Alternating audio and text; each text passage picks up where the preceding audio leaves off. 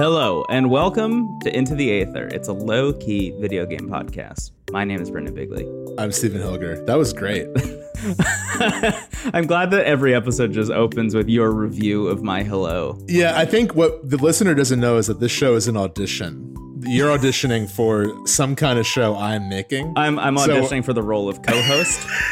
Yeah, like, give me a few varieties on this. And I go, good, that was good. Yeah. We'll be in touch. Here's 150 of them over the course of 150 weeks. I see you were on Frasier. That's cool.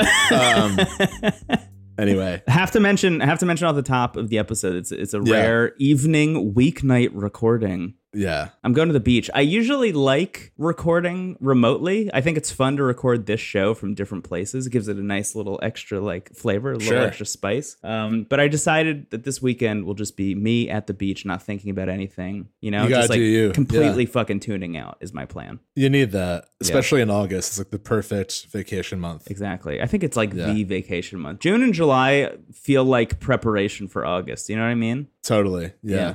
Anyway, we're talking about a video game today. I was going to say it's the pinnacle of summer. And you know what else is? You guessed it. The Forgotten City, which is a new game. I think it came out last month, like late July. Yeah. I think it was the last week of July it came out. So it's like pretty recent. Week of July? Yeah. So pretty recent, yeah. Developed by Modern Storyteller, I believe. Yes. Originally, this game is largely based on a mod for Skyrim that came out in 2015 under the same name. I believe the same team largely. Obviously, they had some more people come on for this one. Yeah. But that mod for Skyrim, I think we briefly mentioned in our Skyrim bonus from last December. I don't think either of us had played it. No, because the funny thing is we brought it up on that episode with the asterisk, like we didn't play this one because there's going to be a full release eventually. Then you and I completely blanked on that until semi-recently when it was released. Right. It really felt like it came out of nowhere, which is almost on brand for the story of the game. But that Skyrim mod, which I now want to go back and play, I think won an award from like the Writers Guild of America. Really high it won praise. some kind of like science fiction writing award. Which like you don't really see often. There's so many incredible mods, but unmatched in many ways at that time, at least. Yeah. In terms of like a narrative, usually mods will increase like the performance of something or change the graphics. Like you don't normally get like a new story out of it. Right. You can wear the one ring from Lord of the Rings in Skyrim now. This is not that mod. Yeah, Dovahkiin with Luigi's hat. Hell yeah. Lots of merit to Dovahkiin with Luigi's hat, by the way. I don't want to discredit that kind of mod, but the Forgotten City was really trying to be like an actual like what if Bethesda made this kind of expansion to Skyrim and fucking succeeded. I mean, it was like the most talked about, the most recommended mod for Skyrim for people outside of like just wanting to, make the graphics better. It was like, you got to get the Forgotten City because it's like a must-have experience. It's like intrinsically part of Skyrim lore at this point. Yeah, it took place, I think, in a Dwemer city, which for those who don't know Elder Scrolls lore, the Dwemer are the dwarves who kind of mysteriously vanished one day. They sort of like, from what I gather, they sort of figured out the secret of the universe and like ascended reality. Like the dolphins in Hitchhiker's Guide? Pretty much, yeah. And, in Skyrim, you'll encounter a lot of Dwemer ruins. Usually they're like gold and there's like clockwork. Like there's a level of technology kind of like the Sheikah and Hyrule, where it's like the land is kind of stuck in one like sort of Renaissance era timeline, and then underneath it there's like a hint of a past future. Right. So the idea of playing in a Dwemer city is like kind of something I think everyone, including Bethesda, like would want to do. So I think it ended up being a really cool framing device for the story. I haven't played the mod, but that's the setting of it, and then it goes from there. Yeah, without saying too much about it, I mean, the whole idea is you go back in time to when the Dwemer city was like, full of life with the Dwemer there and stuff, and you solve a mystery. But at a certain point, that mod, it won awards and became such like a beloved thing that I think the team that put it together was like, what if this was its own standalone video game? And has been working since then on making that a reality. So it's been like 5 or 6 years at this point with a pretty small team. From what I've seen, the core team is like 3 or 4 people. And then, there's obviously, there's a list of like historical references that they have a bunch of like outsourced artists and stuff like that. But the core team, voice is actors people. as well. Yeah, a whole bunch of voice actors, which was one of the pitches that you gave me when you were talking about like we should talk about this game this week. Was the voice acting is off the charts in this game. Yeah, really good. Yeah. So now this game is unattached from Elder Scrolls lore and is, I guess, a work of like historical fantasy fiction, but takes place in a Roman city instead. So your character is from modern day and ends up in a Roman city, and like the mod, has to kind of solve a mystery and all that.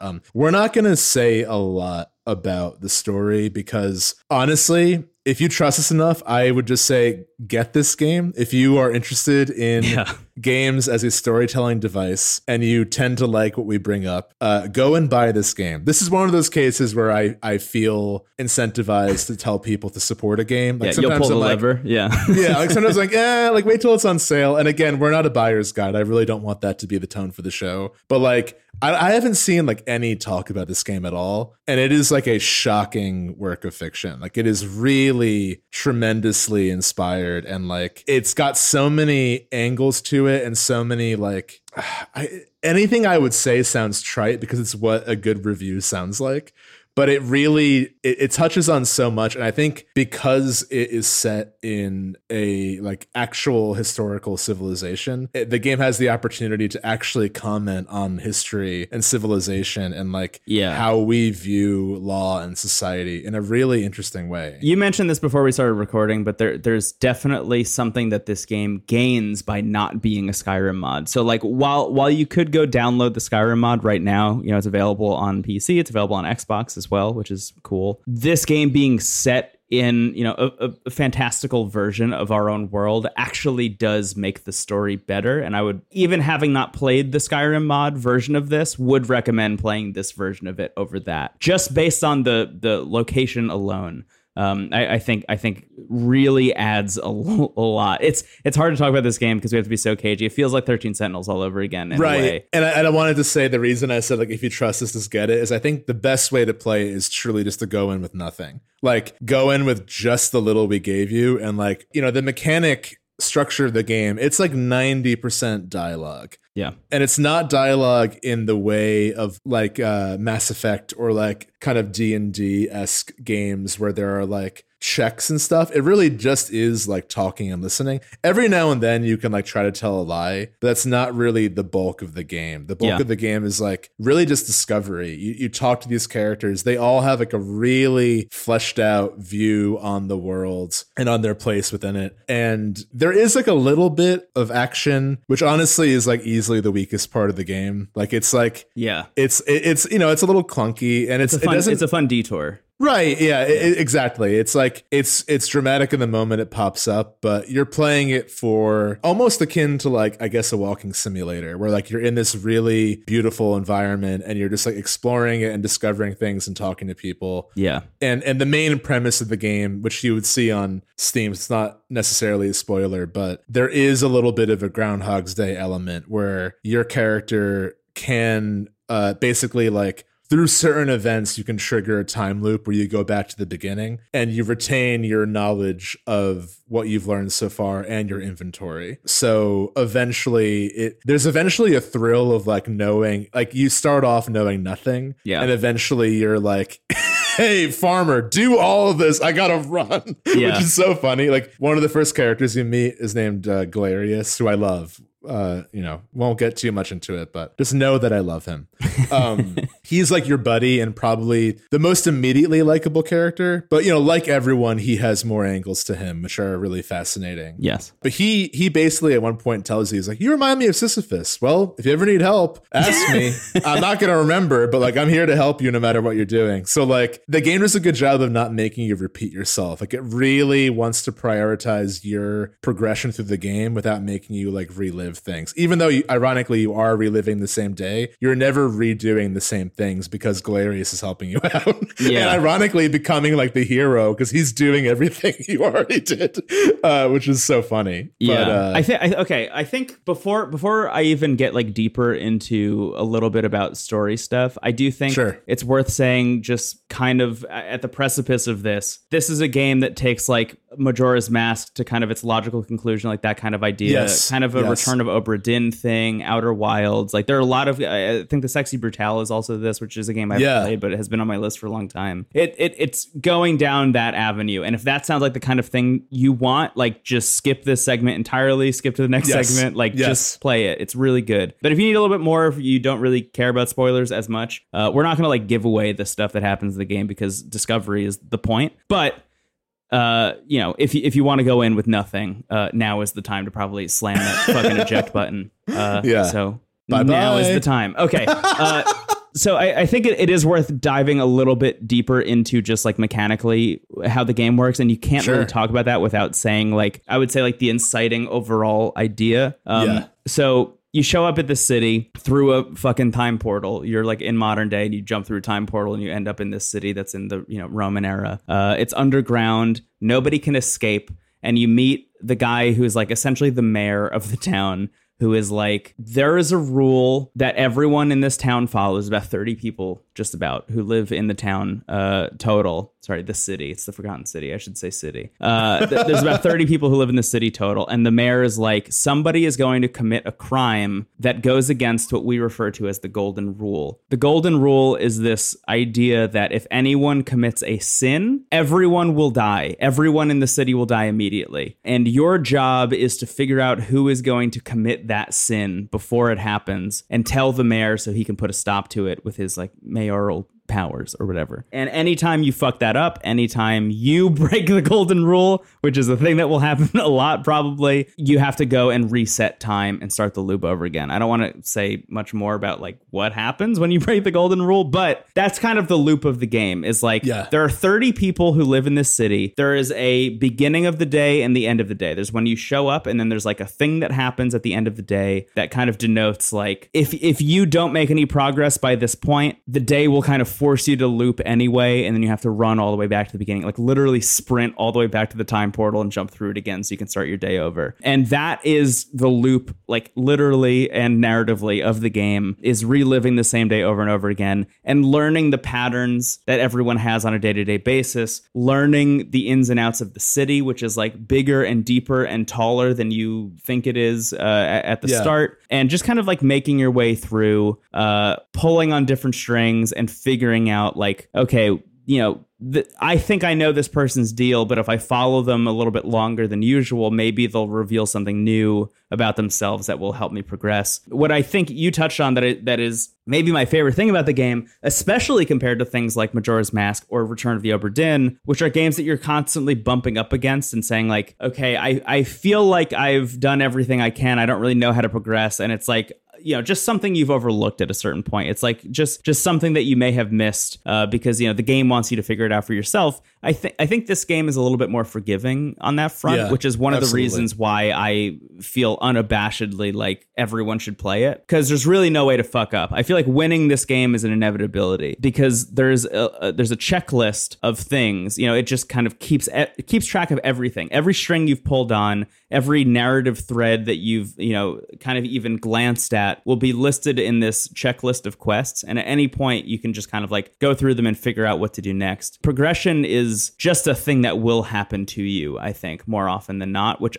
is one of the brilliant things about this game, I think. You know, for all the things it's trying to explore, like philosophically and whatever, I think like the real genius of this game is that it is completable by pretty much everyone. I don't think there's a way in which you could not win. That's a great point. Yeah, I think because I feel like a lot of, especially Majora's Mask, like the main critique I have of that game, like it's really like a really cool experience. Have you heard of it? It's a good game, but it's so esoteric. Like there are so many things where like if you don't have a guide, there's no way you would ever know like how to get that mask or whatever. Even in the main plot, like there are just some beats where it's like very much like 1997 forum visit to progress thing. Exactly. Yeah. In this game, like you said, like no matter what angle you're coming in at, it will progress the story in a way that eventually they'll all meet at. Yeah. Kind of like 13 Sentinels, where like that game is largely just experiencing the story, but it's up to you regarding which way you progress it, like which characters are you going to like learn about first. Yeah. And no matter what order you choose, it will eventually all come together. Right. That game has 13 spinning plates at all times. And I would say, you know, even looking back on that game, there's only one of those plates where like the plate falls off and smashes on the ground. You just kind of have to like pick up the pieces for a little bit, and then you can get back to continuing to spin the plates. This game manages to just kind of like be a smooth ride the whole time. I think it's worth mentioning, you and I started this game yesterday, 2 days ago. Was it yesterday? I think it might have been yesterday, and we're both done. Yeah, we both finished it.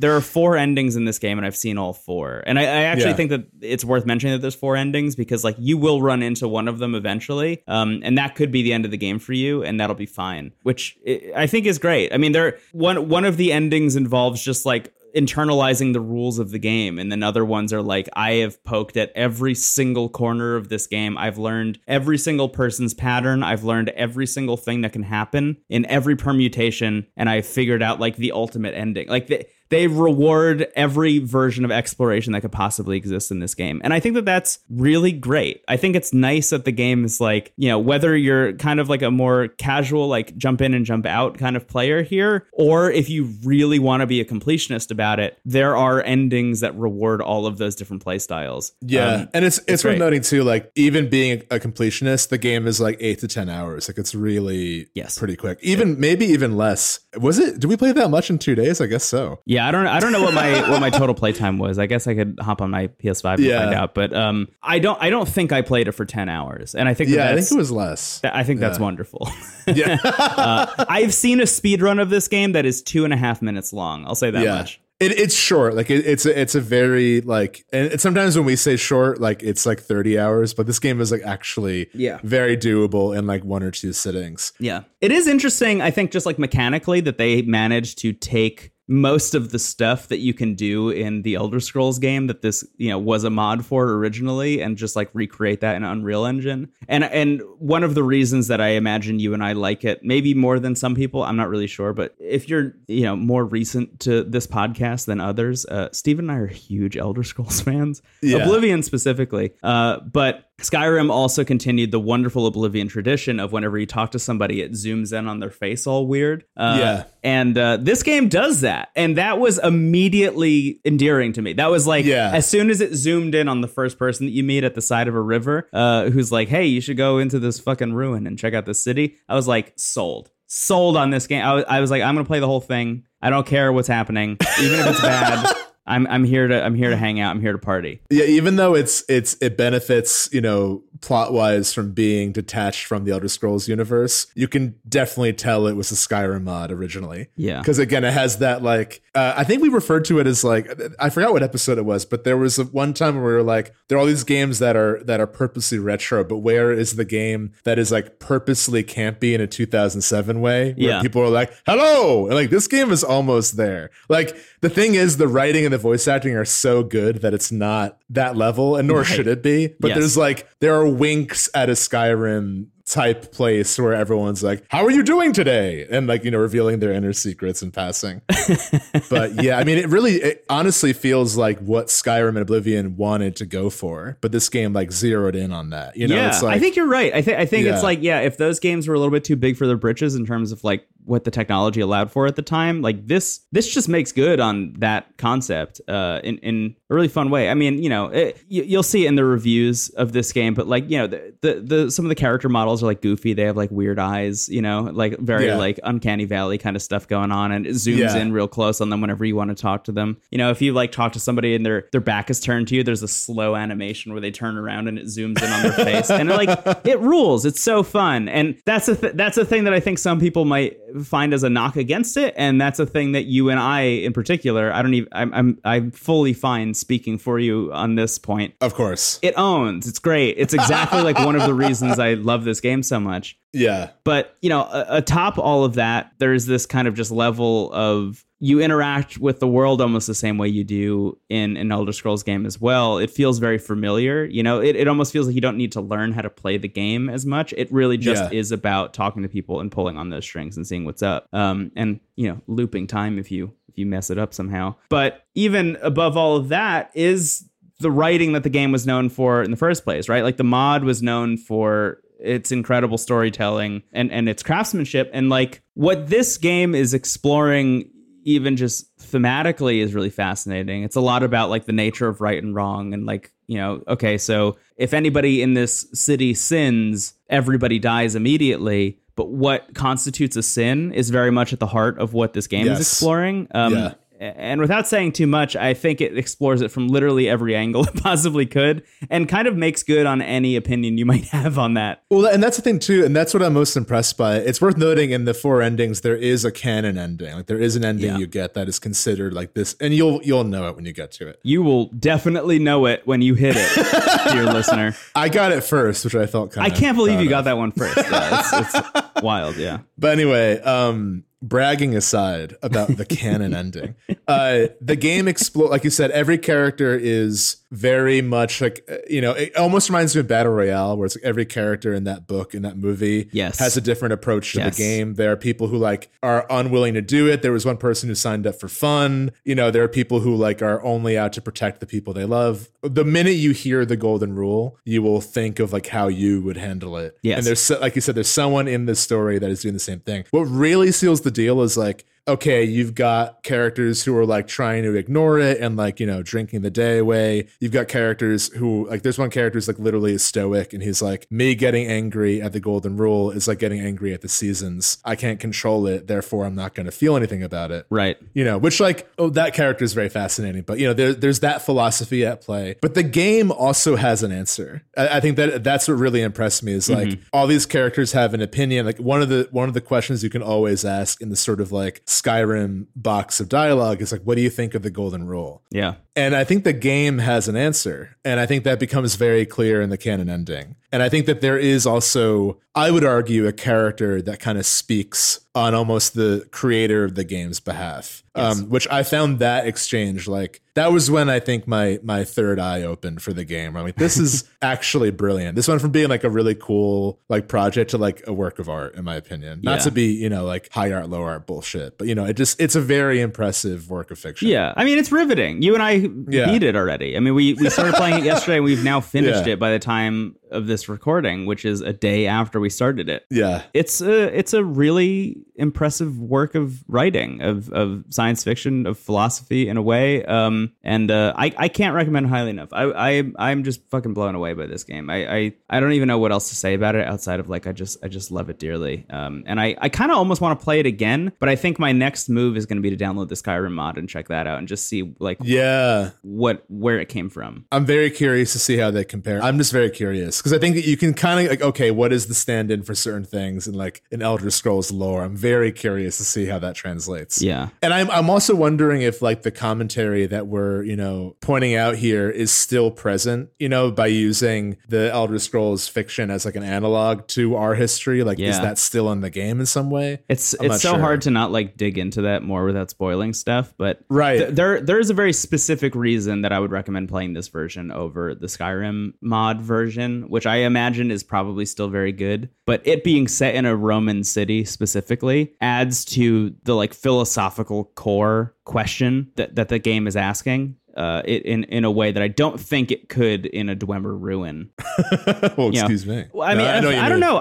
I'm kind of up in the air about it, right? Like, I'm just thinking like good science fiction is in its nature in a way about exploring human nature through like fantastical lenses, right? Sure. So I don't know, maybe it is fine. Maybe it's just as good. I mean, it probably is. It won a bunch of awards. I imagine it's probably and I imagine what if I had to guess how I would feel playing both, I imagine they're just different pieces at this point. You know? I think they're probably just different experiences to have. But yeah, I'm really excited to play the original. Maybe we might talk about that one day if we want to bring it to the episode, but I don't know if I feel like I have much more to say, but I thought that's the most I can say without spoiling anything. I really like this game was like $25. Like, highly recommend getting it. I'm not seeing enough praise for it. I think it rules. Get it. Yeah, this is one of those ones that was kind of on my list. You know, I remember talking to you about it like at least a month ago. Like, oh yeah, this is coming out soon. That's kind of a cool thing. I think we should probably check it out. And then it dropped, and I haven't seen a lot about it. So I'm glad I'm glad you and I have both played it at this point. Yeah, I'd recommend it to probably anyone. It is a stunning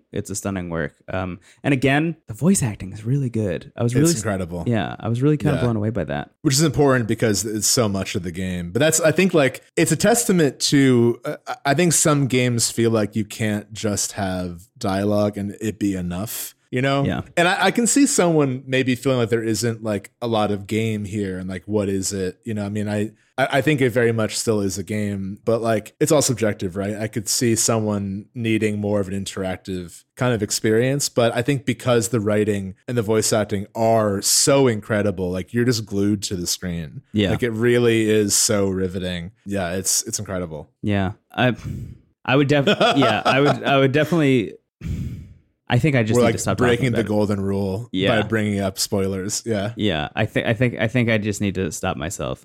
Dear listener, if at any point you play this game all the way through and you're like, I would like a bonus episode about this, please let us know. Yeah, definitely. Because we don't currently have plans to do one, but the more we try and talk about it here, the more I feel like maybe we should do one. I had that thought after finishing it. I'm like, this could be good. So let us know, because I would I think a bonus episode where we talk about this and the original mod for Skyrim would be like a really cool experience. That'd be awesome. Yeah. But let us know. That could be a cool idea. Anyway, should we take a break and then move on? Yeah, that's it. You can go on zip lines in a Roman city. What else do you want?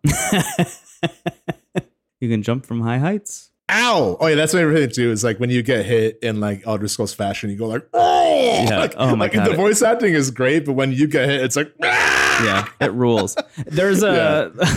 I'll say this much too, just because it's fun. At the beginning of the game, you can choose a class, and there are a bunch of classes. One of them is like archaeologist, which means that you can like read like Roman graffiti and like have kind of insight into the historical accuracy of certain things. So when people try and talk to you, you can say like, oh, I actually know what I'm talking about because I've studied this kind of stuff. I know about Roman history enough to like be able to carry conversations with people that maybe I wouldn't have. There's another one that you picked.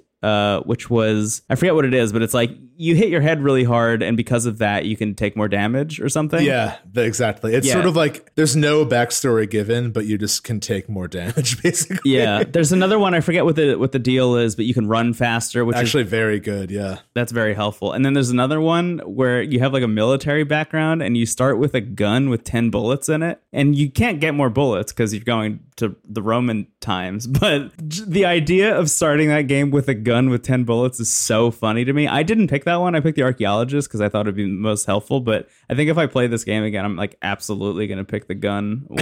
It just sounds so funny to have a gun in a place where you're not allowed to sin. It's like, why even have it? Yeah, you do have a flashlight with you. And whenever you have it out, people are like, you're gifted by the hand of Prometheus. Yeah. Or, whatever. I love that so much. Which is great. What a fantastic lamp you have is one of my favorites. Yeah.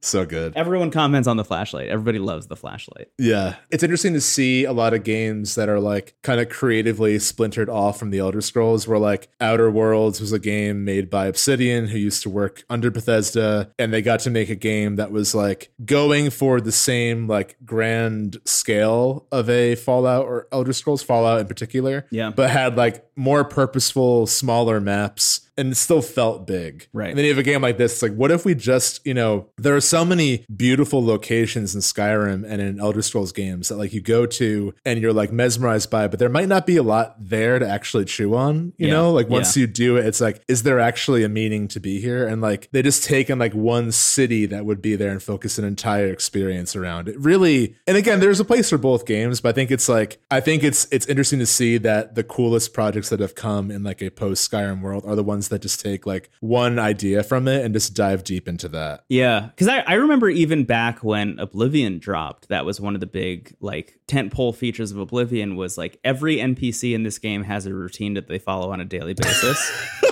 Yeah. And sometimes it was like they get up and they walk to a bench and then they eat an apple on the bench and they go home and they go to sleep and like that's it. And I love that this game is like, let me actually make good on that. Actually, point. Yeah. let's give a meaning to the routine. It's not just like, what's new in the other provinces? They asked themselves, right, and then went to sleep. So yeah.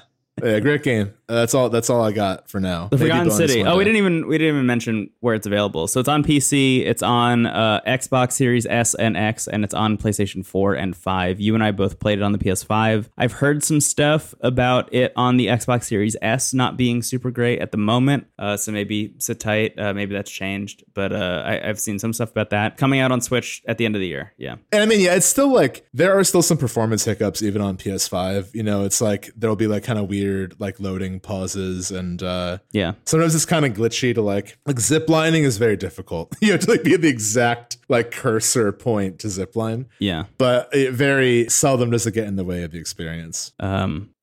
I'm just so excited for everyone who's listening who hasn't played this game to go pick it up and play it, because like, yeah, this is going to be another channel in the Discord where everything is redacted with the spoiler tag. It's going to be a 13. It honestly shares a lot in common with 13 Sentinels, given like the twists and the like everything. It's great. I do think I want to make a Discord channel. Hey, if you haven't joined the Discord, you can go to into the Cast online. There's a link to join the Discord, and you can play the Forgotten City along with a bunch of other people and have a great time. But if anyone says this game is bad, we delete the entire Discord. That's our golden rule. Yeah, that's our golden rule. If anyone's like, I don't know, it wasn't for me, just the whole Discord gone. So, all right. Well, let's take a break. Like we said we were going to do one loop ago. Whoops. See you soon. Goodbye. We are back. Brendan, I hear whispers, rumors, and theories that you were in the Big Apple of Pokemon, the Unova region. Wow. In Pokemon Black and White and Black and White 2, I imagine. Yeah, you nailed it. I actually forgot that it was called the Unova region. I have had an interesting experience where, I don't know, I've been talking about it a lot on the show, but I've been playing my 3DS a lot recently, which has also included Nintendo DS, non-3 games. I love just call it non-3 for those in the know. Yeah.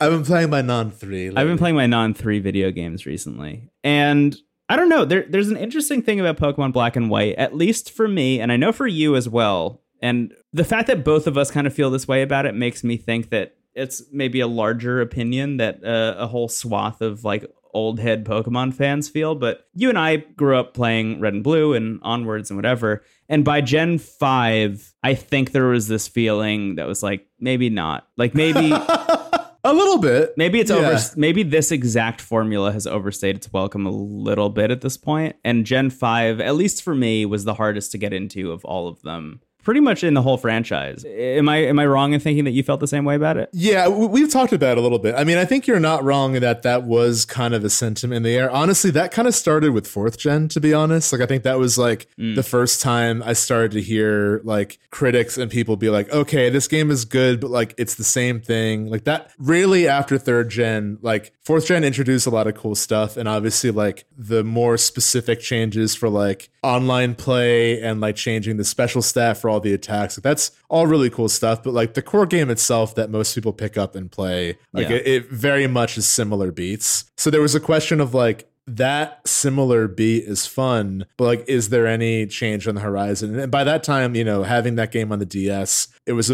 the advancement of hardware was big enough that it was like a little bit weird that it was still so beholden to the old style. Right. Yeah. Because you still just have like, I mean, the only real major change there is that you have like 3D houses, you know, right, and like exactly. 3D trees, but it's still, you know, 2D pixel sprites moving through those places. And what I mean by the same is like, okay, it's like every game has a team that has some weird thing. We've talked about this a lot, so I won't get too into it, but you know, it's following the same beats as all the old games. I liked both, and that's the thing. I really enjoyed Black and White, and I think Black and White weirdly has kind of become like unfortunately it's become like the rallying cry of like the more toxic parts of the Pokemon fandom of like, why don't you make one like this? Which is kind of ironic because like at the time, I don't think anyone really greeted it with that fanfare. Like it came out and like you said, people were like, can Pokemon get away with just doing the same thing over and over again? The thing about Black and White is that I think that there are some things going on with the story that are like conceptually interesting, but it varies in execution. But there's the whole idea, like the team this time is like PETA for Pokemon, basically, where they're like, you know, they question the idea that like everyone asks, like, is this moral? Is this essentially like dogfighting in a way? Like, is this animal abuse? Right. And of course, there's like an ulterior motive, like, now we have all the Pokemon and they're dressed up as knights. So like kind of undoes that question. Yeah, that's I think one of the things I'm like fighting against the most with this game. Yeah. So I guess just like on my end, Black and White and Black and White 2 are the two games that I have not finished. They're the only Pokemon games in the mainline franchise that I like haven't made it to the end of. And that, I don't know, when I tried playing them back in the day, I was like, this really, I think, is not for me anymore. I had heard when Black and White came out that it was supposed to be like a soft reboot of the franchise. I think it's notable that when you play that game, they have 150 new Pokemon. You can't get any of the old ones until you finish the game, which is like kind of a flag in the ground. Like, this is going to be the new norm in a way. But I don't think they pushed it far enough. And I think that was kind of my issue with it then, was like, okay, so you've removed all of the characters that I like know and replaced them with these new ones. I'm exploring, you know, this place that feels very similar to other places that I've explored. It felt very much like Diamond and Pearl. It felt very much like Soul Silver and Heart Gold, which had already been out at that time as well. Yeah. I was like, I just don't know if there's enough new here for me, which then was followed by X and Y, which was the first one for the 3DS, which was also kind of heralded as like a soft reboot of the franchise in a way. But that one, but I think you felt that more. Yes. Absolutely. Yeah. That one did feel like it. Yeah. And I think Black and White just felt like we just replaced all the Pokemon and that's what makes it new. It's like that's not it, actually. There needs to be something beyond that. Yeah. And unfortunately, I mean, weirdly enough, like you and I have had this conversation as well, but like when you look back at X and Y, what was the real innovation there? And it was really just like stepping the graphical fidelity up another notch past what we had seen. I remember being excited I can move diagonally. So like if that's what I'm excited about, maybe it's like a low bar. Yes, you know? Exactly. Yeah. And I think, you know, looking back, maybe it wasn't really the soft reboot that we thought it was, but for Pokemon, it was like a big deal. Because I even remember around that time, it wasn't just Pokemon that was getting that kind of magnifying glass of criticism, but it was also Call of Duty, weirdly enough. It had just been like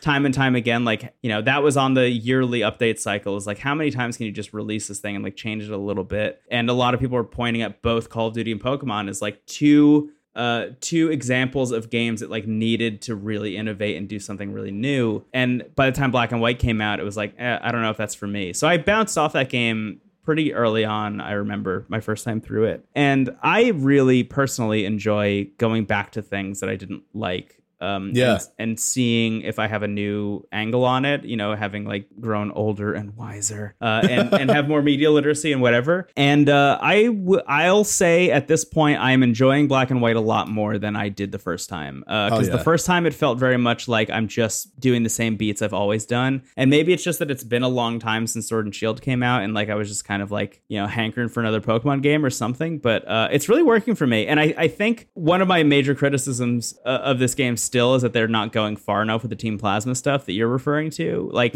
when you first meet Team Plasma, they're like, hey, it sucks that we capture Pokemon and throw them in little balls and make them fight one another. Like, that's not okay. They should be on the level of us. They should be living in harmony with us. But it's so clear so early on that they don't mean that sincerely. And I think that that's maybe the game's biggest downfall narratively. Because one of the things that I've heard about this game a lot, and the sequel, is that this and the sequel together form what is the best story ever told in this world. And I'm very interested to find out what people are referring to when they talk about that. Because right now I'm not seeing it. I mean, right now it's like me and my two friends have gone out into the world with a Pokemon and a Pokedex, and they fight me all the time whenever I run into them on different routes. Yeah. All the time. I want to, as you bring up this point, I tried to Nuzlocke this game, and it is impossible because they fight you at every corner. Like, constantly. You never have a chance to go and heal up. They're like, hey, do you want to do a friendly scrimmage? I'm like, no, you've killed everyone. Yeah. I have to restart the whole game. They are on the same path as you the whole time, and that means that at any point, one of your two friends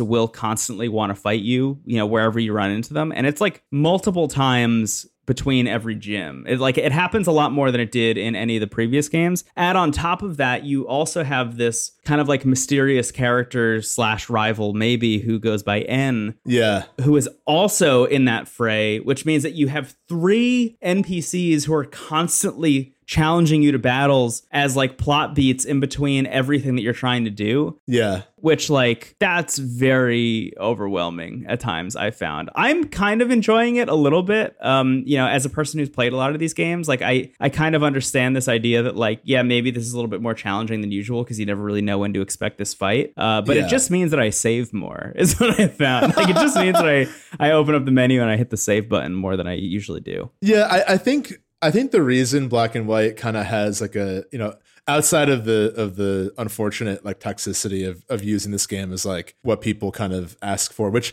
feels almost like I don't know. It's always tricky to know like how things will be received over time, because like sometimes it takes a while for like a game or a movie or a book to like catch an audience. Yeah. So it feels a little weird to like demand things be a certain way when like, again, when this game came out, like it did well. It's a Pokemon game, but like there wasn't that immediate acknowledgement of its strengths. Yeah. So I don't know. I think that there's a place for it because, ironically, in a series that is seldom to change, it has changed enough that this game is like kind of a swan song of this era of Pokemon. Yeah. And, you have the quality of life improvements and like gameplay refinement from 4th gen lingering into this. You've got the fully animated sprites and a very battle-centric campaign. So I think that for people who are in the, quote unquote hardcore audience, like it kind of has everything you want in it, which I think is why people like still kind of point to it. In terms of the best story, that is a low bar, man. I mean, I think like it is, it's like, yes. It is the best story just by having one. I mean, look, we love this series. Like we are both huge fans. We just, we've talked a lot about the 2nd and 3rd gen in particular.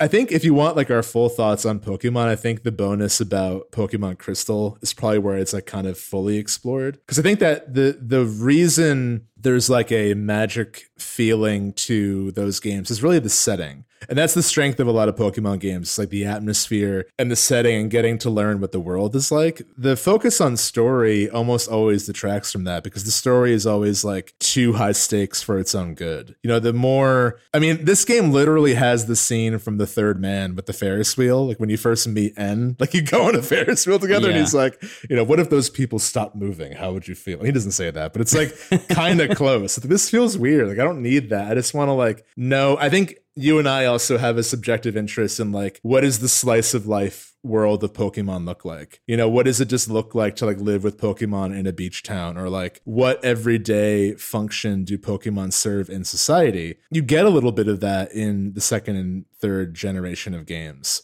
So I think it's cool they're exploring those ideas in Black and White. I also think the gyms are fun. There's some interesting ideas. Like the first gym will choose like what type is strong against you. Yeah. It's a really solid entry. Honestly, I'd have to replay them, and maybe the remakes of 4th gen would change my mind. I think I like Black and White more than Diamond and Pearl, honestly. Oh, interesting. Like, yeah. I just I found Diamond and Pearl, like even though I played it a lot, like I can't remember anything that happened. Like I don't remember the story like at all. I don't remember like who my rival was even. I remember a lot of mountains and a lot of Bidoof, and like that's it. I'll say this much as a person who like really played the shit out of Diamond and Pearl. That was like the one for me. I also really don't remember anything about it, which is why I'm looking forward to that remake so much. Me too.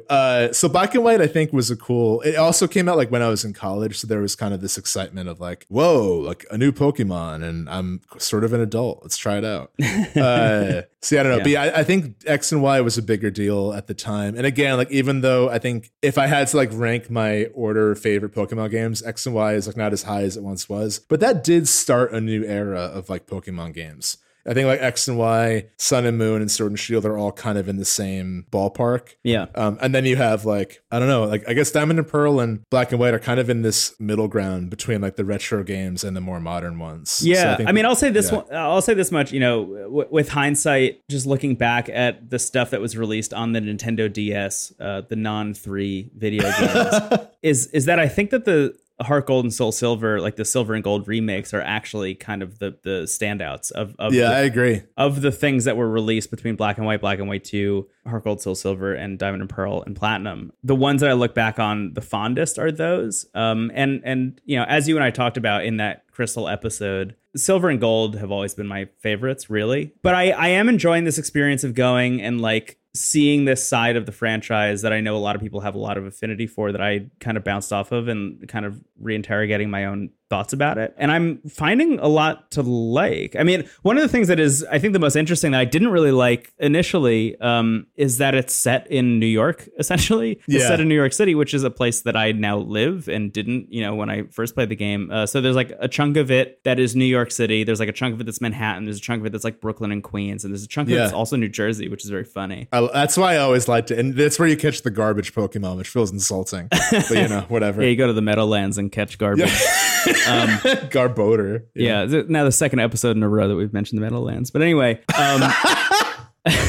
I'm in an area of the game right now that like is Brooklyn. It's like I could tell you what neighborhood in Brooklyn it is. And that's a kind of weird experience. And I find that the game's world, unlike some of the other ones that I've played and enjoyed, the ones that I tend to enjoy more, this world feels very claustrophobic in the way that an actual city does. Even the like kind of wild routes that you go and visit in between the different cities feel more claustrophobic than usual. They feel like tighter, more compact places. They're like, they have, you know, the remnants of buildings. They have, you know, train tracks going through them, things like that. It feels like a tighter space than I'm used to in a Pokemon game, which really means that they've like captured the feeling of being in a metropolis really well, right? Like they've captured the feeling of being in New York City and in Brooklyn and stuff really well. But it does make for a more uncomfortable feeling that I'm kind of enjoying in a strange way, in a way that I don't in real life. I mean, just to be clear, like even walking around like New York and Brooklyn and stuff, which is the place that I live, I'm like, there's too many people here. I don't feel very good about it most of the time. But in Pokemon, it is kind of a new experience for me. And I'm enjoying kind of like feeling that hostility of New York that I know in real life in this game.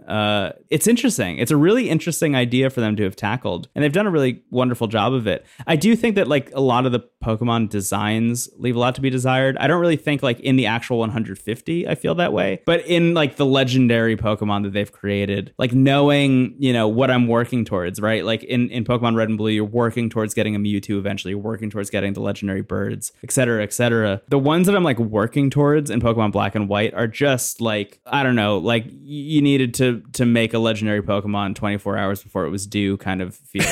That's how they all feel post third gen, in my opinion. I actually do think they stepped it up a little bit in Sun and Moon and Sword and Shield, weirdly. I liked the dogs. Yeah. And I liked the Sun and Moon legendaries. But yeah, fourth and fifth gen have like such boring legendary Pokemon. Just like looks like a rough draft of a Digimon, which I know is always the insult, but like it really does feel like like this is a scrapped idea for like the god of time. I have definitely come around on the actual 150 themselves, because I remember when I played this game initially, I was a little bit iffy on it, and now playing it, I'm like, oh no, this is great. This is like, you know, I remember there were a lot of people who'd like dunked on the ice cream cone Pokemon. Yeah, it's like, easy target. Yeah, I don't know. Like, go look at the fucking first gen. You know, I mean, like, I think what Pidgey I liked about Pokemon, Krabby is a crab who is a Pokemon. Like, yeah, absolutely. Yeah. I was going to say, I think what I liked about this generation of Pokemon a lot is that a lot of them are like items as opposed to animals. So you have the Ghost Candle Lit Wick, who becomes Chandelure, who's one of my favorites. I love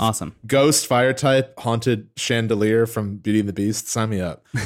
You've got Grubbage and Garbodor, my gods. I've mentioned them before. Yeah, they're unbelievable. There's also some cool ones too. I love the electric spider Galvantula. The starters are fine. The starters are kind of underwhelming, to be honest. You've got Emboar, who's like, you know, another firefighting type, which like that needs to go. Never again. We've already got Torchic and Infernape. We don't need Emboar as well. Blaziken. Oh yeah, that's Torchic. That's Torchic, right? Yeah, right. Then Snivy was was it Snivy? Yeah, it was Snivy. Snivy is cool because they become a very regal snake. It feels like Trico's evil cousin. Yeah, like, that's what I picked. Yeah, the right choice. And then there's like the sea lion, I think. Oshawott, who becomes I don't remember their last form, but they're very nice. They're very cute. They're fine. But yeah, I mean, I think one of the standout things for me with this game too is the setting, and I think because we're from the area it's trying to emulate, it like literally hits close to home. I also think there were some design choices here that I think really are so welcome, and it makes playing the games before this really tough. TMs being reusable is like such a godsend. Yeah, like, man. And I think this is one of the first they games mention too. it so much in game too, which is so funny. They're like, hey, did you know that these are reusable now? Isn't that great that they're reusable? Did you know that you can reuse technical machines? Do you know that you don't have to go on a GameFAQs forum to trade with a stranger online for a TM anymore? That was a great choice. And also, I think this is one of the first games to really, like, one of my biggest grievances with Diamond and Pearl is how much it relies on HMs to get everywhere. Like, HMs work in, I think, the first 2 generations well, because they're really in place to, like, give a rough guideline of where you can go at a certain time. Yeah. But at a certain point, it's like, it feels like they were showing off animations more than they were using them as a guidance. And then like all the moves are bad too, other than surfs. Like you never want to teach them to anybody.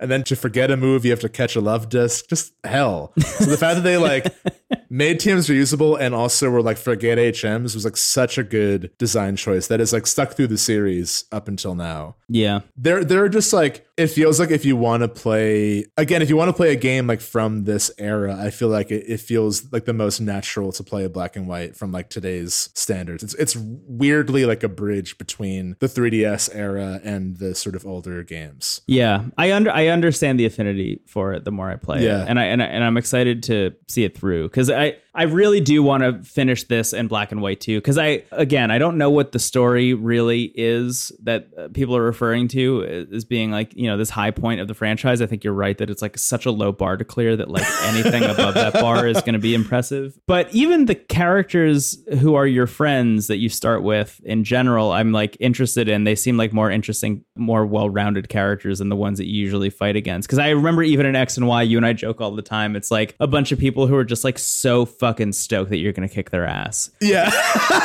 They're like, well, I feel great about this. Here's $400. Thank you. I can't wait to see you 3 routes later when we do this again. Yeah. Those friends are just pathetic, because there's the one that like they all love getting their ass kicked. But then there is the one who is like your rival who's always really upset when you win against them. So you just feel bad the whole like I truly, the first time I played X and Y, I felt like I was the bad guy. Yeah. Because that game was like so easy and all your friends just get decimated and they thank you for it. Yeah. It's disturbing. That's the thing about this game that I find really interesting. Again, going back to the Team Plasma stuff, is like they bring up all these really heavy questions, and I feel like they're having Team Plasma have an ulterior motive, which I haven't discovered what that is in this playthrough yet. So I won't bring it up, but like, you know, one of the first times you see Team Plasma outside of them like kind of marching around a town square saying like, you should liberate all your Pokemon, whatever, is like them kicking a Pokemon to death in like an abandoned ruin factory kind of thing. And you're like, hey, I thought your whole deal was that you love them so much and you want to free them. And they're like, no, we just like really want the like liquid that this Pokemon secretes. So we're just going to kick it until it comes out. And I was just like, this is such a fucking cop out on a really interesting idea, you know, because going into this, I knew that the experience of Team Plasma was they want to liberate all the Pokemon. And I think that that's a really interesting narrative thread for them to pull, and to immediately, like the same city where you first meet them, you see them kicking the shit out of Pokemon. It's like, man, like you had this really cool idea and you just like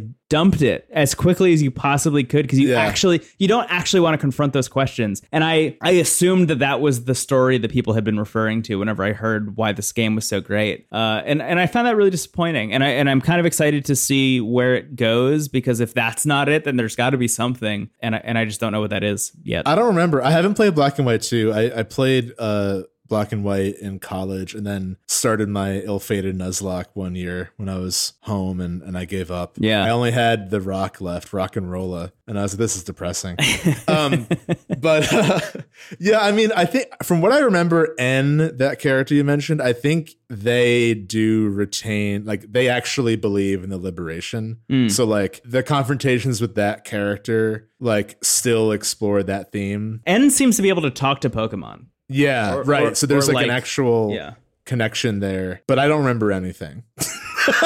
So Yeah. you know, maybe I should play the sequel as well and see what's going on. But yeah, I mean, again, it's like I think the strength of Pokemon's narrative has always been the setting for me, and that's something that we really focused on with third gen. And like then when there is like a high stakes, you know, terraforming threat happening, like you actually care a little bit because you like the place you're in. Yeah. So yeah, one day I'll play Black and White 2. I think that is the only like mainline Pokemon game I haven't played at this point. So Yeah. why not do it? You know? Yeah, I don't know what it is. I like just things that have been in my back pocket for a long time. I'm watching Sopranos. I'm playing Pokemon Black. Like it's all happening at once, which is great. It is the most Sopranos of the Pokemon universe. It's in New York. It's in New Jersey. Yeah. It's all happening. Even though my beloved Loudred named Tony Sopran isn't there. Yeah, He's in I third could gen. trade them in eventually. That's true. I'll make that happen. I really hope Loudred is in, as I've said every episode for the past year, I guess. I'm going to do a Nuzlocke of the 4th gen remakes, and I really hope Loudred is there somehow because I want Tony back. Yeah. So we'll see. I would love that. And Lester. Yeah. And Lester. Yeah, well, if only.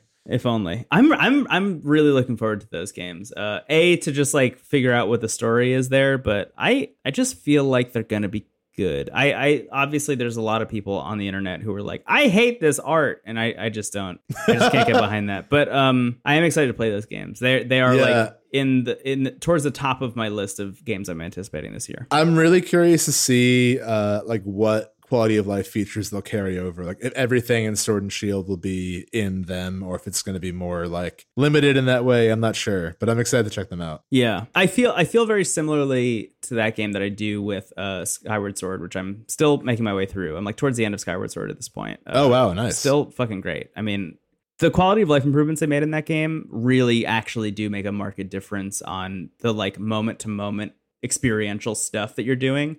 Like not having those pop-ups constantly actually does make the game better, which is shocking. But anyway, I'm excited to see that applied, or that mentality applied to Diamond and Pearl, because I don't even remember if there was anything bad about it. I mean, I played it a lot, but I imagine there's going to be a lot of quality of life stuff. Again, it was the HM stuff where it was like there was rock smash. Like the thing about that game was like there were like 8 HMs to progress, and also it was like all these new Pokemon, and you like just saw Zubat for like most of the game. Yeah. 'Cause most of the game is in a cave. You're So you right. had to like wait until you beat the Elite Four to see anyone but Bidoof and Zubat, which now that I'm, you know, a mature adult, I don't need anything else.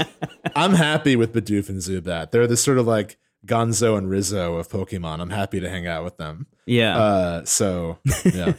It is one of the games I talked about in a much earlier episode of this podcast, but I've been thinking about a lot. And definitely while we're talking about HMs is Pokemon Crystal Clear, which is a ROM hack of Pokemon Crystal that allows you to start in either of the two regions in the game. So you can start in Johto or Kanto. And you can start with, I think there's like 10 or 15 different starter Pokemon that you can pick from. Wow. And the world is totally open. And there's no reliance on HMs to like traverse different areas. So you don't need cut to like get from point A to point B. You don't need surf to get from point A to point B. It's just all accessible immediately. The big thing is that they level up the Pokemon in different areas, kind of like an Elder Scrolls game in a way where like you could wander into the wrong side of the world and like, you know, you have a level 5 Pokemon and everything else is level 40 and you just kind of get your ass kicked. But I played through that game way back when we first talked about it, and it feels like a blueprint for what Pokemon could become. It's really interesting because it's like, you know, a Game Boy Color game technically in a way. It's like a ROM hack of a Game Boy Color game, so it's not really like going outside of the bounds of what that kind of game can be. But just in terms of like the structure, the like mechanical structure of how you explore the world in a Pokemon game, it feels like a possible future for it. Because the way HMs are used in that game in terms of gating off areas is when you get them, it allows you access to like side stories. It's not like you're progressing the game by getting HMs. It's like, okay, I got Waterfall, and that means that I can go do like a side quest.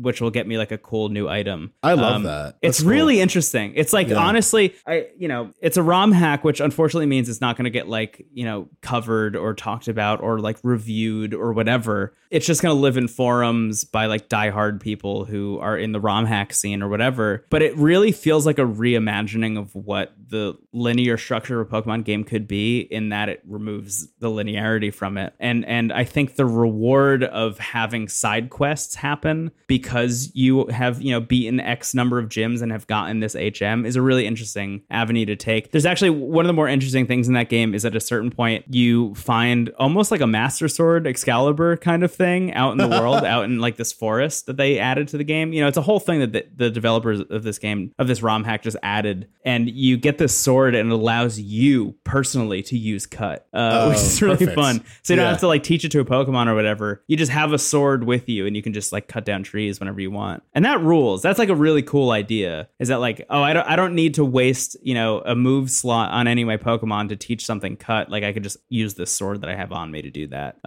It's really smart, man. I don't know. Anyway, all of that having been said, playing Pokemon Black has been really kind of making me think a lot about the structure of these games and like what is possible narratively. Because you and I talk a lot about just like what we would like to see in terms of, the future of the franchise. And I think like the fact that there haven't been super compelling stories in any of these games really feels like the last nut they really need to crack. Like there is something of value here to the world that they've made, or else it wouldn't be the biggest IP on the planet. Obviously, it wouldn't be spawning movies and TV shows and whatever. But it's strange that narrative focus has never really been brought into the games. It just like this game could be Dragon Quest, like this, you could get to a point where these games don't need to change. They just need to elicit the same vibe that you've always gotten and tell a story that's interesting, that feels like kind of an old school Fable, which like Pokemon is old enough that I think it could accomplish that. And this game, honestly, Pokemon Black at least, it opens with this like kind of flyover cutscene in the town that I was like, whoa, this is straight Dragon Quest. And then it immediately ditched it. But like I had this moment where I was like, am I going to, post having played a bunch of Dragon Quest games, love Pokemon Black because it feels like Dragon Quest? And then it immediately threw that out. But like that thought has been lingering in my head ever since. Well, we've compared the series a lot because, I think it's really... There's so many thoughts I've had that I'm going to try to organize them. But like Dragon Quest, as we've often said, is a series that is like very comfortable not changing. And people like don't really want it to change. Even with this new one coming out, they've said like, oh, it's going to be an edgy new frontier for Dragon Quest. And everyone's like, we don't want that. Even you and I have had long conversations about like, is that okay? I have like cautious optimism with where they're going with it. But all that to say, like, it's really hard. Like Dragon Quest is one of those things that is like deceivingly simple in all areas, mechanical and narrative, where like every Dragon Quest game is going to be in a certain ballpark of expectation narratively. Yeah. But as we've discussed often, like we've now played a number of them and they all tackle different things and they all have their own kind of vibe.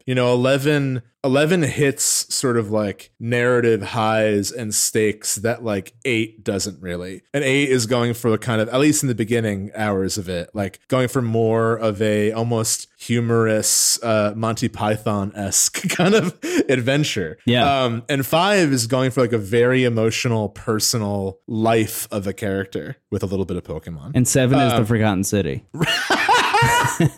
Right, but so it's like, okay, like they've figured out what their central vibe is, but they get to explore all these different avenues and different stories, again, like fairy tales, where it's like, every time they make a new game, what headspace you're going to be in, but you're always surprised with what they do. Pokemon is like, again, like you said, it should be that, but it isn't, because I think because one, it's the biggest IP in the world, and when you get numbers that big, you get a fandom so huge that everyone has a preconceived notion of what it should be. Yeah. And every IP that gets that big, I mean, Star Wars is the clear example. Like, there are going to be very vocal people who are unhappy if anything comes out because they have an idea of what it should and could be. But that's not a bad thing. Having an idea of what it should and could be is only natural. Like, you can feel bad about where Pokemon is at. It's just a matter of like, we talk a lot about that. It's a matter of not like building yourself up to just get mad every time for no reason. Right. Again, have an opinion, but don't like take it out in the replies. Okay. Yeah, I think the legend. I know a lot of people are like kind of skeptical about the new Pokemon game coming out next year, Legends of Arceus or whatever. And I get it, like, but I'm still amazed they're taking that big of a step. You know, the fact that it's like, okay, like I watched it again and it is like kind of like crystal clear. You can get starters from multiple generations. Like they have different starters like on display. You're walking around in the wild and just like catching Pokemon, like throwing the ball. You can critique like the performance and design based on what we saw in the trailer. I took it as very much like, here's just like raw footage. You know, I don't know if that's going to be end game stuff or not. We'll find out. Yeah. It could be terrible. I don't know. I haven't played the game yet, but I just think like that could very well be the direction the series goes in. And I'm just curious to see how that pays off. Because I think that like that is probably going to be the biggest step the series has taken since like Silver and Gold, you know? Like maybe ever, you know? Right. Yeah. Because I think even looking back at Sword and Shield, it wasn't as big a leap as I thought it was. You know, like, again, it kind of feels like X and Y, like looking back at X and Y, which is like, it's kind of the same game. It just looked a lot better than it ever had. And you could walk in diagonals. And like, that was kind of what was exciting about it. Yeah. Sword and Shield kind of felt the same way. It just had this like added spice of the wild area, which was like, oh, this is maybe what Pokemon could become, which like is, you know, what Arceus apparently purports to be. I'm very iffy on how I feel about that. I'm definitely taking like a sit back and see kind of approach to it, but I'm so excited to pick it up. I'm just like so excited that this company, you know, which relies so heavily on its IP and the like success of its IP is taking a chance this big is like really exciting. I mean, it's look, as much as, you know, fans, even me, I mean, as much as like I want this series to like take bigger risks and like do more interesting stuff and like be all things to all people and whatever, like that's just not possible. And it's especially not possible when it's as big as Pokemon is, which is kind of a bummer to say, but it's just kind of like a reality of like the people who run these things are like primarily focused on making money, and what makes money is like the same thing that happened last time, but like slightly different. So for them to even greenlight something like Arceus, I think is really interesting, and I'm excited to see how it comes out. Me too. Yeah. And again, I think there is in our first episode about Sword and Shield when it came out, I remember saying very much what you just said, where it's like Sword and Shield was a great time, but it very much was still in the 3DS era. Yeah. And I kind of got, again, vitriol is always exaggerated, but I kind of understood the more sober criticisms of like, this doesn't feel like a console Pokemon game. It feels like a 3DS one. Right. You know?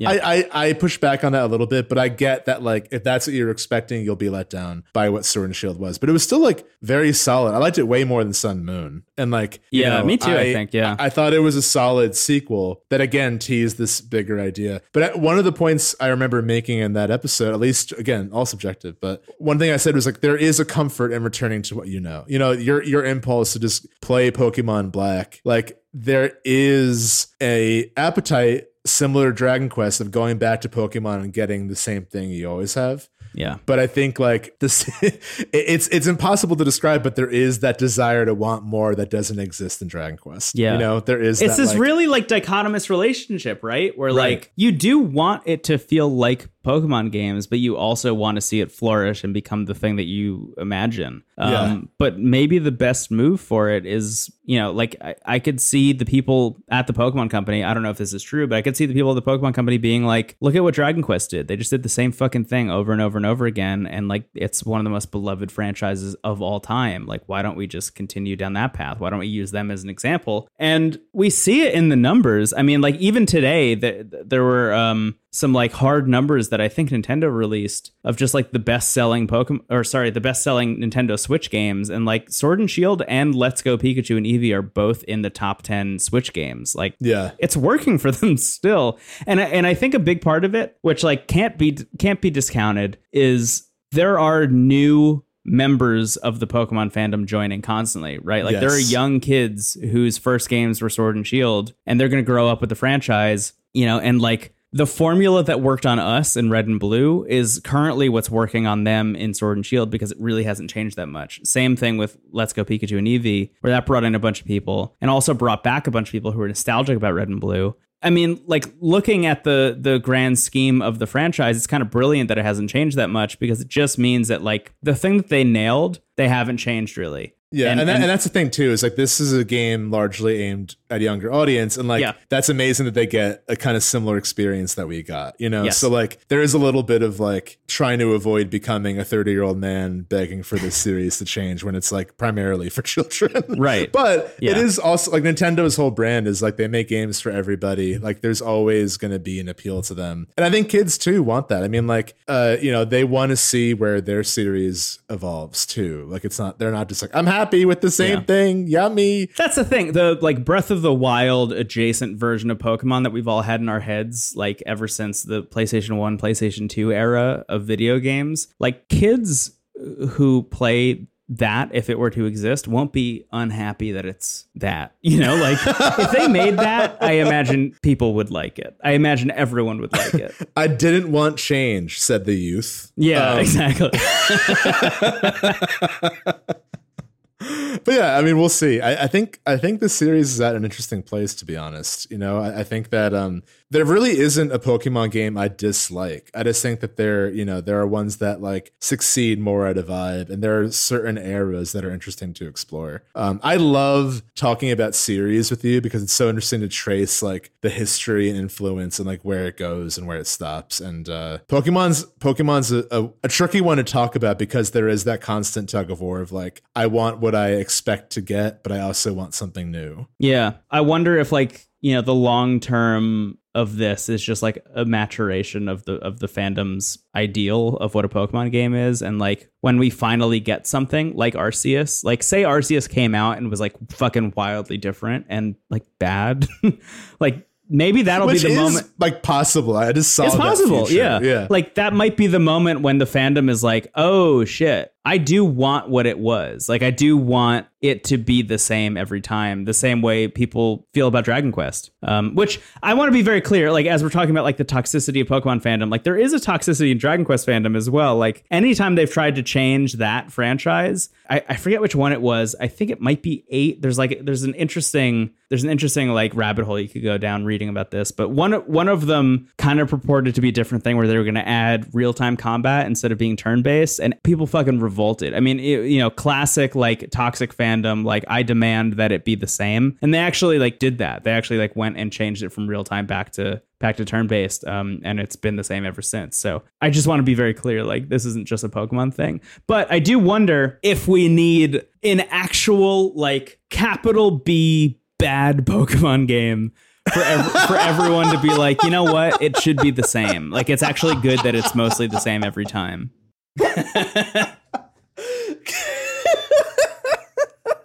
I'm just trying to envision what the capital B bad Pokemon game is. Or just like, you know, some like professor with like a throwing a Pokeball over his shoulder and they could just get Bidoof. But honestly, Bidoof is great. So I don't even know. I can't even imagine what an awful one would be. Yeah. Yeah. JPEGs of actual animals. Yeah, that's it.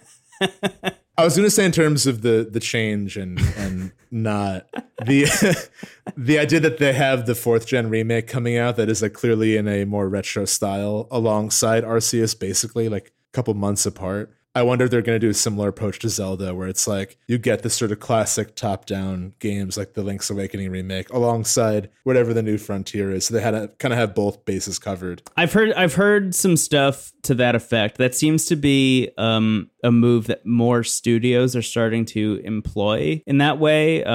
As you mentioned, like Nintendo's been doing that for a while with like Nintendo proper has been doing that for a while with Zelda, where they always have like a top-down Zelda in the works. They always have a 3D Zelda in the works. Even Sega more recently has kind of said that pretty upfront about Yakuza, using Judgment as a way to continue the real-time combat side of that. But the actual Yakuza mainline games are going to be turn-based combat ever since Like a Dragon came out. And I've heard that anecdotally, but like not confirmed, obviously, because, you know, who the fuck knows ever. But that Game Freak and the Pokemon Company and Nintendo all in, you know, collaboration with one another are doing the same thing with this, where the Let's Go Pikachu and Eevee and Diamond and Pearl remake teams are going to be that like, we are going to make for you the exact thing you want. If you want Pokemon to be the same every time, like that is going to exist. We have a whole studio that we've like built up and staffed up just to do that. And we also have this other team that's trying to push the franchise forward to make something new, which is Yeah, I think that's fucking smart. I mean, if you have unlimited money like the Pokemon company does, like you have the resources, why not? Why not do both? You know, why not like do the safe thing and the experimental thing just in case the experimental thing hits and becomes the main thing again, you know? We got the safe Pokemon game, we got the experimental Pokemon game, and then we got the capital B bad Pokemon game. You get to spoon feed Mr. Mime applesauce with motion controls. We got Magikarp Jump for iOS and Android. Oh, that's great. That's art. I loved Magikarp Jump. Yeah. If you made your Magikarp too big, a Pidgeotto would steal it from the air while you were showing it off at a competition. Pokemon crap, and it's just the 3D pipe screensaver. It's like, why'd I buy this?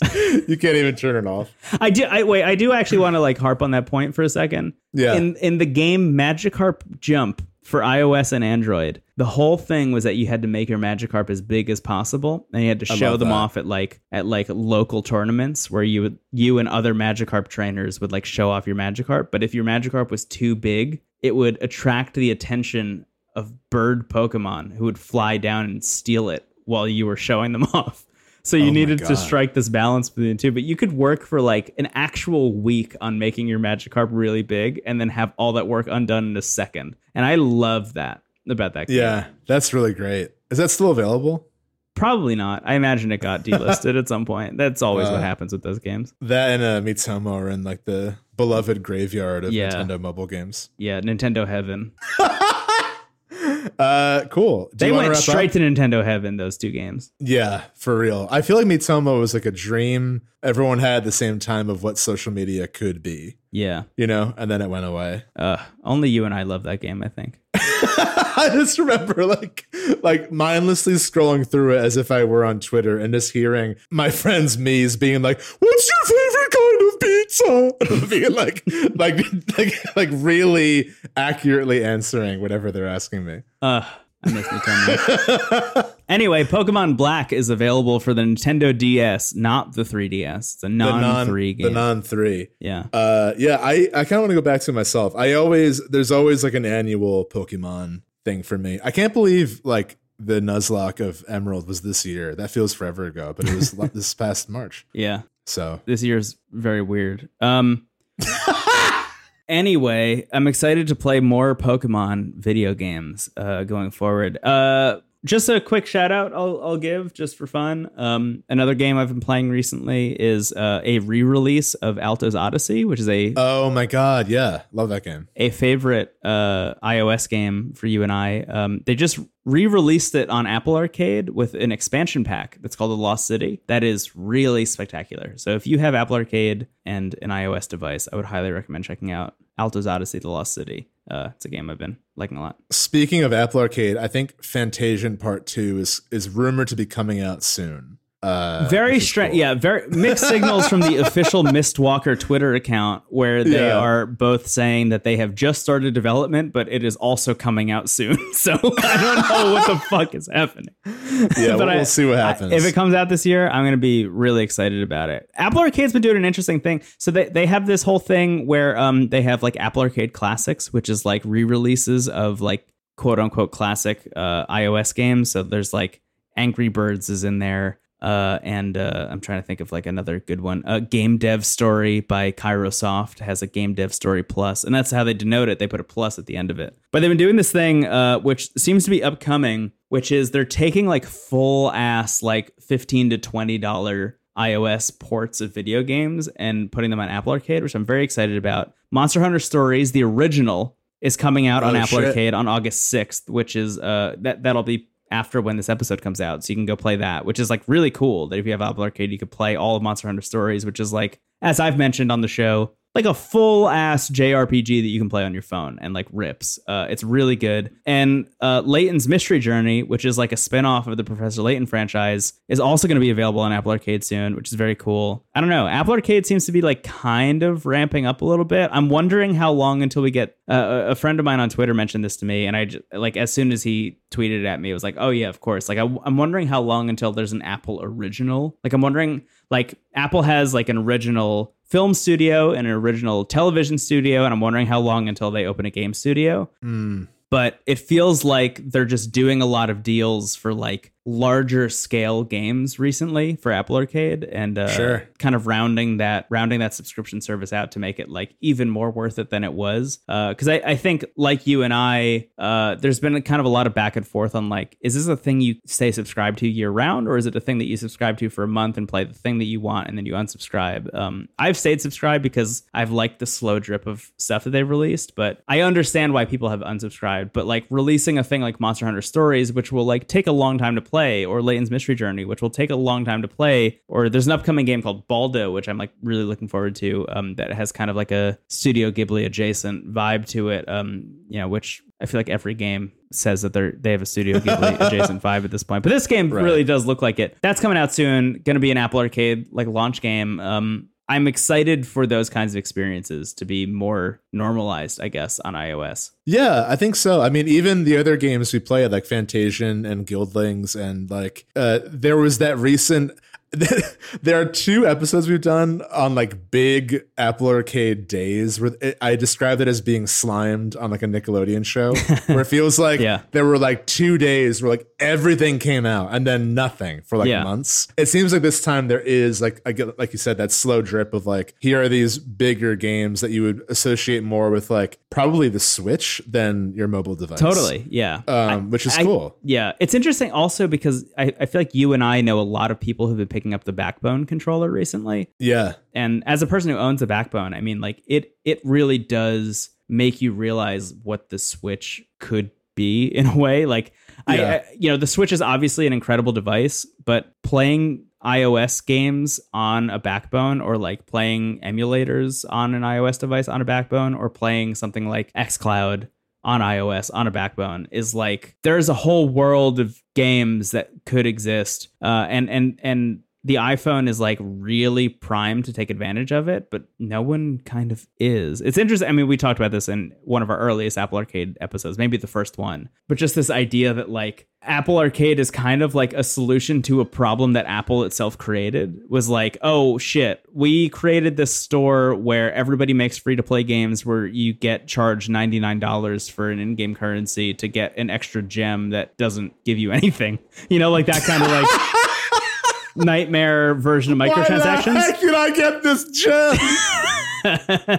Like there's like this nightmare version of microtransactions, and Apple Arcade is weirdly like the solve for that in a way, where Apple was like, well, we created this problem, we can also solve it and charge $5 to each person who wants to experience the solution to the problem, which is very silly. But I think I think like the experience of having used Apple Arcade, playing games like Fantasian built for iPhone, but also playing things like xCloud and whatever, have really made me realize like it's interesting that there's not like a second renaissance of mobile gaming happening at the moment. Like it feels like it should be there. I think Genshin Impact is maybe like the first horseman of that apocalypse. Not that it's bad. I don't know why I use that as the example, but Genshin Impact feels like, they built that primarily for mobile, and like that was maybe the best move they could have made. And stuff like Wild Rift, and like there are so many games that are like, I think we've talked a lot about games that utilize being mobile for the experience, like Florence and If Found, which are like very much built to be experienced like via a mobile device to tell the story and the atmosphere. But then there's stuff where it's like there are games that come out that kind of push your expectation of what a mobile device can do. Yes. Which I think Genshin Impact and Wild Rift both do that pretty well. And yeah, I think you're right. It's like kind of ironic. It's like, okay, everyone or most people have a phone, and like most people are already familiar with mobile gaming, but there's still that stigma of like what a mobile game is. Yes. Again, because of the era of American Dad Match 3 that we always reference, where it's like, there's still like, I'm not gonna, I'll stick with my unusable gem. I'm not giving Apple $5 a month. Mm-hmm. Stay away from my useless gems and my pirate Stewie. Anyway, but yeah, I think it will, and it's, I don't know. I think I'm very curious about a lot of the topics you brought up there regarding Apple making their own game studio, which feels inevitable at this point. Right? I mean, Amazon's doing it. Like, right, Apple's got to be in the works at least. And Google tried with Stadia. Yeah. But a lot of cool stuff on the horizon of gaming. Boo! Don't worry, I'll Venmo you $99 and send you a JPEG of a gem. I will say you and I are playing Fable, the original Fable, for an upcoming episode of the show. And I've been playing that on my iPhone with the Backbone on xCloud in the Safari browser. And it's been like shocking how good it feels. That feels like you're in another reality. You like time traveled and that changed things to lead up until that moment. It does kind of feel that way. It does feel like I went back in time and gave somebody an idea that came true.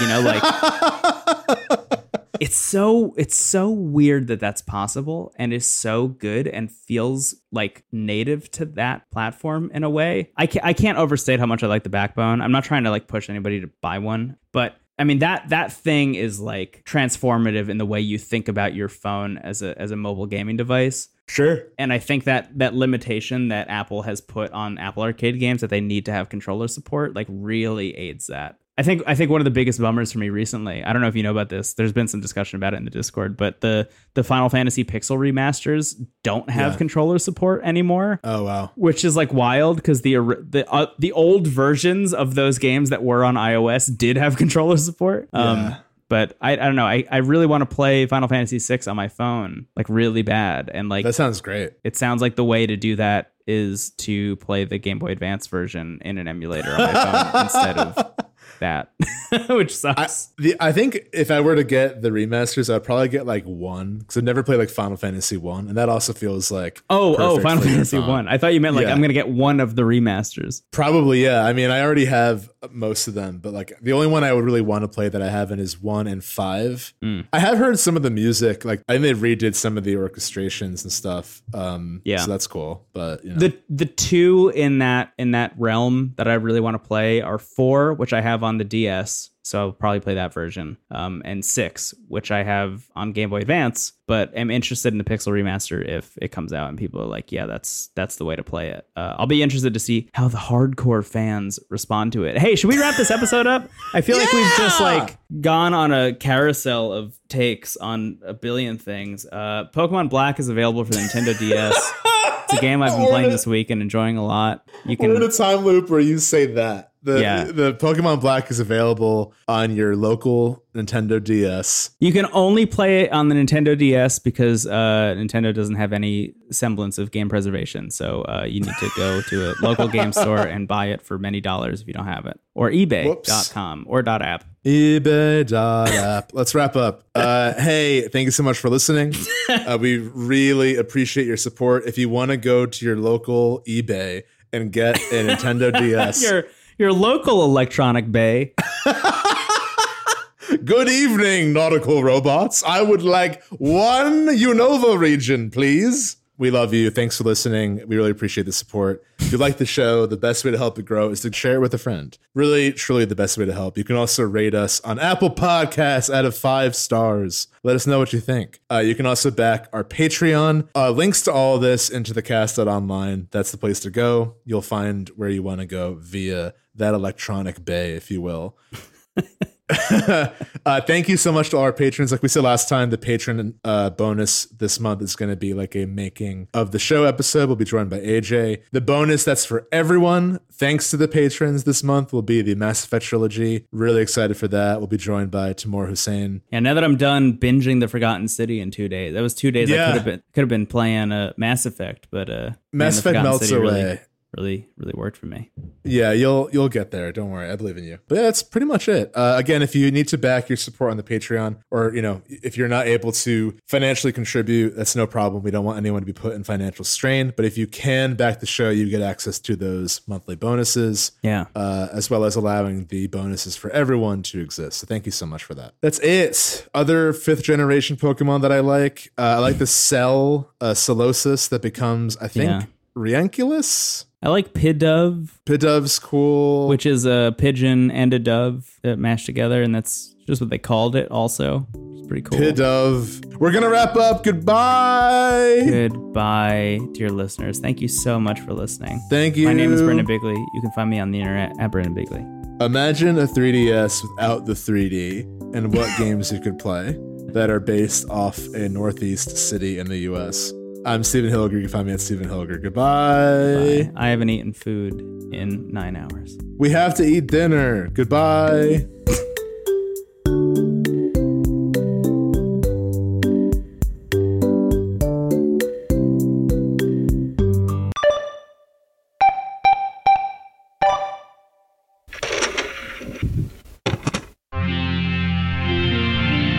TWG, the worst garbage, the online